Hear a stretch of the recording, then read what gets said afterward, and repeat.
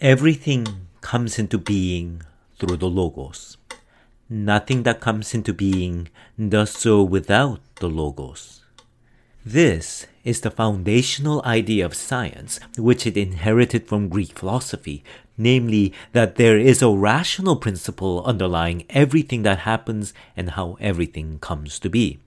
Principles that our reason can comprehend and describe. The Greeks call this the Logos, and in the specific context of modern science is what we may call the laws of nature.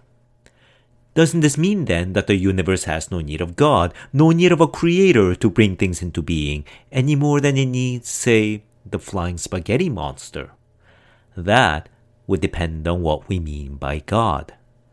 Because the quote about the Logos in the beginning is from the Bible, from the opening lines of the Gospel of John. Welcome to What Do You Mean God Speaks, a series that explores important ideas in Christianity for the skeptics who want to understand religious viewpoints, the Christians who have questions about their own beliefs, and everyone in between. I'm Paul Sung-Jung, and this is our fourth episode, What Do You Mean God Created the World? Part 1, God, Science, the Universe, and the Flying Spaghetti Monster. Let's start with the Flying Spaghetti Monster, an invisible, undetectable pasta entity that created the universe according to Pastafarianism, which is a religion for pirates who I guess love pasta. Yes, it's a spoof. It's a satirical critique of the idea of God, at least the one that's held by the creationists and the proponents of intelligent design. It began as an open letter to protest a school board decision to teach intelligent design in science classes as an alternative to evolution. The letter basically went, if the creation story in the Bible can be taught as scientific truth, then why not the story of the flying spaghetti monster creating the world in a drunken stupor? It would at least be funnier. Now, this internet meme raises a critical question. Namely, is there a conflict between science and religion? Except that that's an ill-defined question, is too broad for one thing, and narrowing it down to Christianity doesn't help either, since this question has largely been about science and Christianity to begin with. And that's only because modern science historically developed in the Christian West, so that's where this question was asked for nearly 200 years. Then what about whether science conflicts with the belief in God? That's still too broad? I've taught entire university courses pretty much dealing with that question alone. So let's focus that question to what the Flying Spaghetti Monster directly spoofs. The belief that God created the world. Is there a conflict between science and that belief? Well, there are two layers to that question. First is science incompatible with the belief that God created the universe? That is, does science somehow disprove that belief by, for example, conflicting with the creation account in the Bible? And the answer is, that depends. It'd be incompatible, for example, with a particular way you would interpret that creation account told in Genesis, the first book in the Bible. That the universe was created in literal 6 days with different living species appearing simultaneously rather than through the long process of evolution. It's this interpretation that the Flying Spaghetti Monster parodies, after all. But the Christian reading of this creation account is very diverse and complex. Creationism as we know it didn't even exist until the 20th century. And more than 1600 years ago, St. Augustine, one of the most revered Christian theologians in history, pointed out that creation couldn't have happened in 6 24-hour days. God didn't create the sun, moon, or the stars until the 4th day in the Genesis account, and you can't have 24-hour days without them. Moreover, he pointed out that God created time itself. And that means the description of God creating the world, including how God created time, may not be a description of what God was doing inside time, or even what happened in which chronological order, which also requires time to be there in the first place.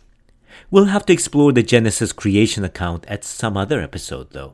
For now, all this is to say that understanding the Jewish and the Christian story of creation is not as simple as it may seem, let alone parody. So there's a good reason why there are many scientists who are Christians and why they don't see a conflict between their scientific view of the universe and their belief in God who created all things. And that's because there are far too many ways to understand Christian beliefs in a way that's compatible with science. At least as many as there are ways to make them incompatible. And that's basically why historians of science and religion nowadays largely agree that the relation between Christianity and science cannot simply be described as conflict. Rather, their relationship is complex. For those of you who's curious, look up the impact of John Brooks' work, Science and Religion, on current historical studies. Anyway, if Christians don't have to hold on to views that the Flying Spaghetti Monster parodies, does that mean all is well between science and the Christian belief in God? Not quite. I told you there are two layers to this question. Take Francis Collins, a renowned geneticist and physician who headed the Human Genome Project and now heads the National Institutes of Health. He's an evolutionist and a devout Christian. And he wrote on how Christianity is compatible with science and how you can integrate both into your worldview. But some atheists responded that it is not enough that the Christian belief in God is compatible with science. It should be supported by it. That is, there should be scientific evidence for the belief that an entity like God exists. Otherwise, you're only saying science cannot disprove God, but can't the same thing be said of the Flying Spaghetti Monster? Well, can it? Let's use a slightly less exotic example as a stand-in for our monster, the Russell's teapot, named after Bertrand Russell, a philosopher who came up with it. Suppose I say, there's a teapot orbiting the sun somewhere between the Earth and Mars. Now, we have no evidence that this teapot exists, but we have no evidence against it either. You can't prove that it does not exist. Does that mean that you should believe me? Of course not. That would be ridiculous. That's because the burden of proof is on the person making the assertion, not the one disbelieving it. What that means is, if you believe something, like a teapot in space or the Flying Spaghetti Monster, I don't need to have any evidence against your belief to say you are wrong. But you need to have evidence for your belief to say you're right. Otherwise, we could believe anything that we can't prove but also cannot disprove. And then we would soon be swarmed by spacefaring teapots or be swallowed up in the noodly tendrils of the spaghetti god. And so Russell's suggestion is, even if there's nothing to disprove God, we should not believe in God because it would be like believing in his teapot.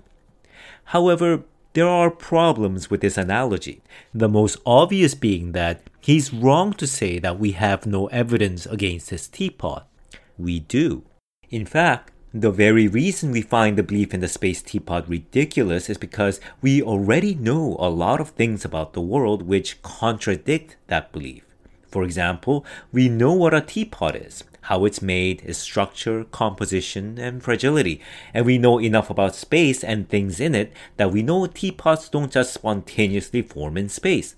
That means the only way for a teapot to orbit the sun is for us humans to make it and put it there. And we also know the technological requirement to do such a thing, and that if anyone attempted it, the entire world would notice. So we disbelieve Russell's teapot from the get-go, not simply because he gave us no evidence for it, but because we already have a lot of evidence against it. We disbelieve his teapot because it is incompatible with what we know to be true. Whereas, say, Francis Collins' Christian understanding of God is compatible. That's something even his opponents seem to agree on. Our beliefs don't exist in a vacuum.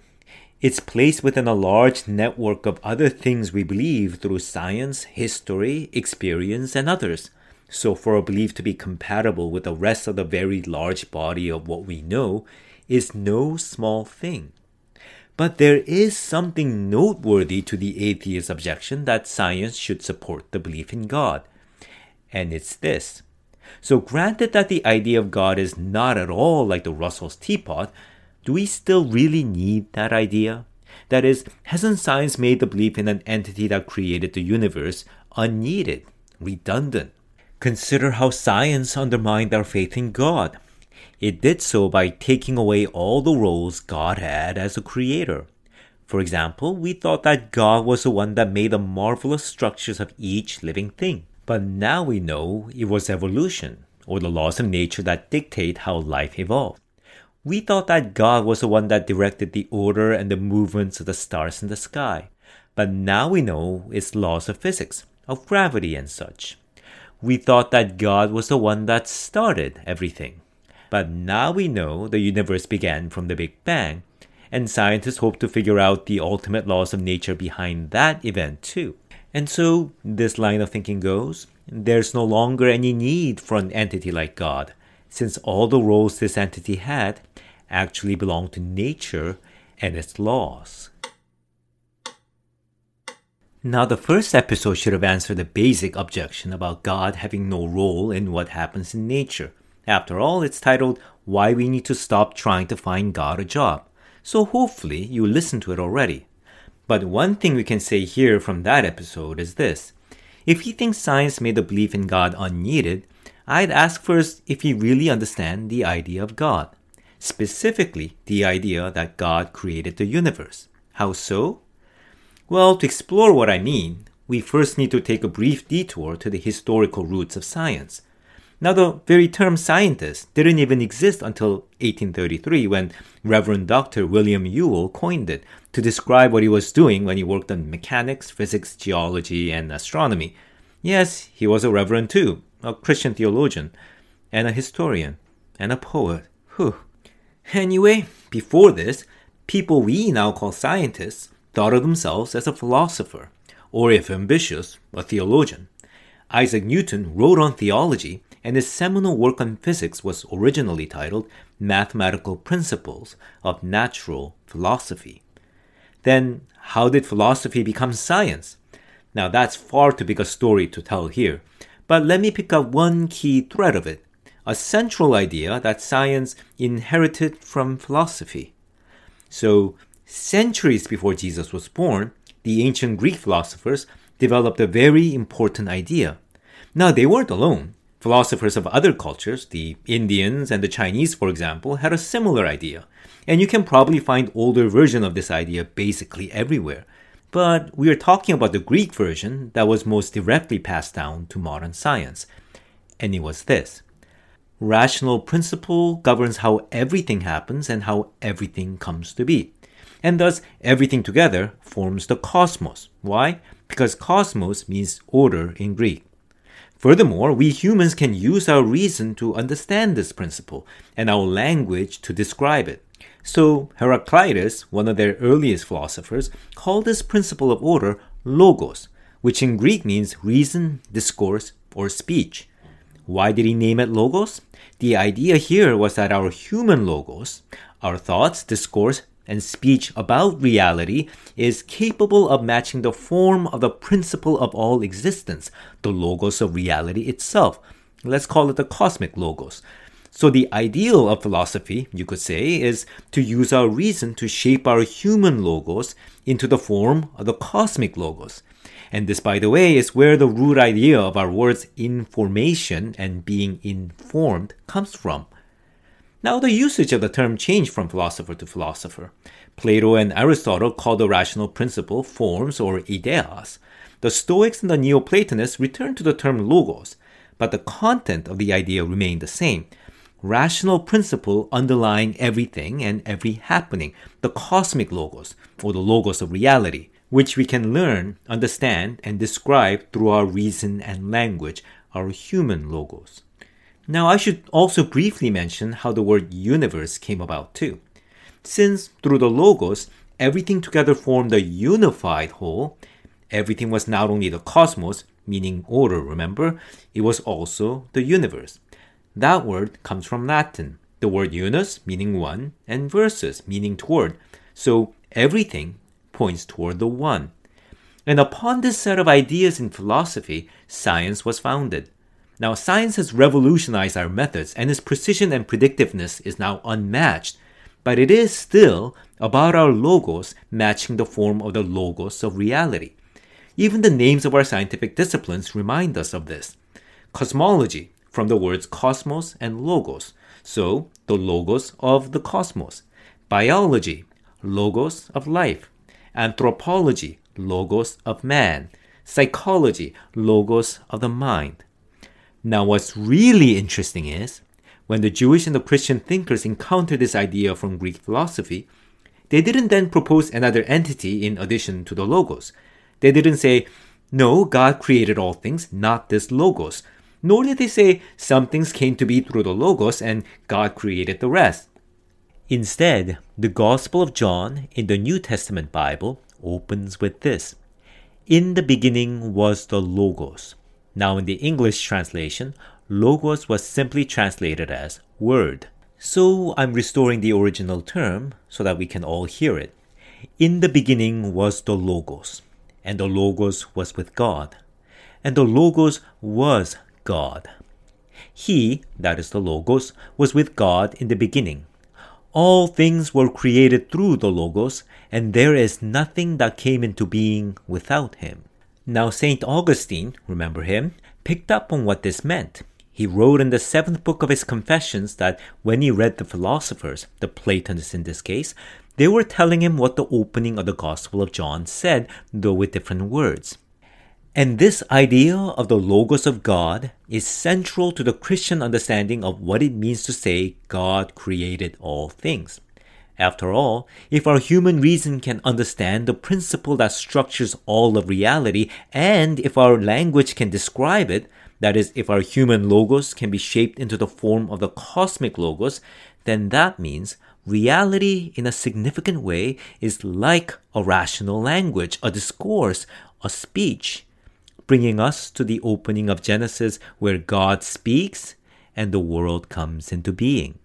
And this is not really an idea that can be replaced or made unneeded in any way by science. Whether it's evolution or chemical bonds or gravity or quantum fluctuation or the Big Bang or the multiverse, science is still describing the logos, the rational principle, the laws of nature that govern how everything comes to be, the principle that our human reason and language can connect to. It is still about what the Gospel of John calls the logos of God, through which all things come into being, what Christianity means when it says God created the world.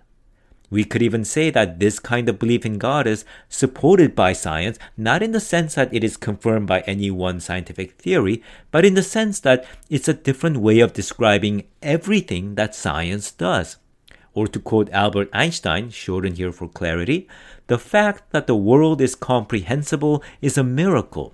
A conviction akin to religious feeling of the rationality of the world lies behind all scientific work of a higher order. This firm belief, a belief bound up with deep feeling, represents my conception of God. But wait, Einstein said he didn't believe in God who appears in the Bible. And this is why people have a hard time categorizing him as an atheist or a theist. My answer is the idea of God that Einstein was fully and fervently on board with, he said he has religious reverence for it, is what the Gospel of John called the Logos of God. What Einstein did not believe is that this God is personal. Remember how I suggested in the first episode that the disagreement between the atheist and the theist is not really about believing an additional entity, but more about how to relate to reality as who or a what. Let's look at another famous scientist who did identify himself as an atheist. Stephen Hawking wrote in The Brief History of Time that if we discover a complete theory on why we and the universe exist, we would, quote, know the mind of God. He meant that as a metaphor, though for Christianity, that's precisely what it would be. Because to know the mind of God isn't about knowing the thoughts of some very powerful yet alien entity in some alternate reality, as Hawking seems to assume. It is knowing the logos of reality. Now, Hawking seems to vaguely become aware of this later on, so in 2010, in The Grand Design, he noted that one can think of God as the embodiment of the ultimate laws of nature. But his challenge was that the idea of God needs more, and he's right about that. So he wrote, the real crunch comes with a second question. Are there miracles, exception to the laws? And of course, he argues that there aren't. Now, Hawking's definition indicates that he doesn't really understand the idea of miracles, but that's another topic. All this is to say that the Christian belief that God created the universe is equivalent to the philosophical idea upon which all science is founded. The idea that everything comes into being through the Logos, which is proclaimed in the Gospel of John with these words, all things were created through the Logos. That is, as far as science is concerned. And that qualification is important because, of course, none of this really settles the debate. Einstein and even Hawking is on board with the Logos, which the Christian Gospels explicitly call God. But is that enough? After all, though the Gospel of John says the Logos was God, the Gospel also calls the Logos Him, not it, but Him. God is personal. So we return to the question we ended with in the first episode. How do we know whether reality is God is personal? And is that a question that science can or should answer? And if so, how? Wait though, we may be getting ahead of ourselves. We need to first ask, what does it even mean to say that God is personal? Now the Gospel of John seems to give us a clue when it declares, the Logos became a human being and dwelt among us. And we have seen His glory, and no one can see God the Father except through Him. However, we will have to explore that in another episode. And I hope you'll join me for the next episode, Why So Many Christianities? Will the Real One Stand Up? Thank you for listening, and if you enjoyed this content and want to hear more, please subscribe, follow, and share. Until then, I will be waiting here. What's that? Pastafarians aren't pirates who love pasta? That's as ridiculous as Christians who don't follow the teachings of Jesus.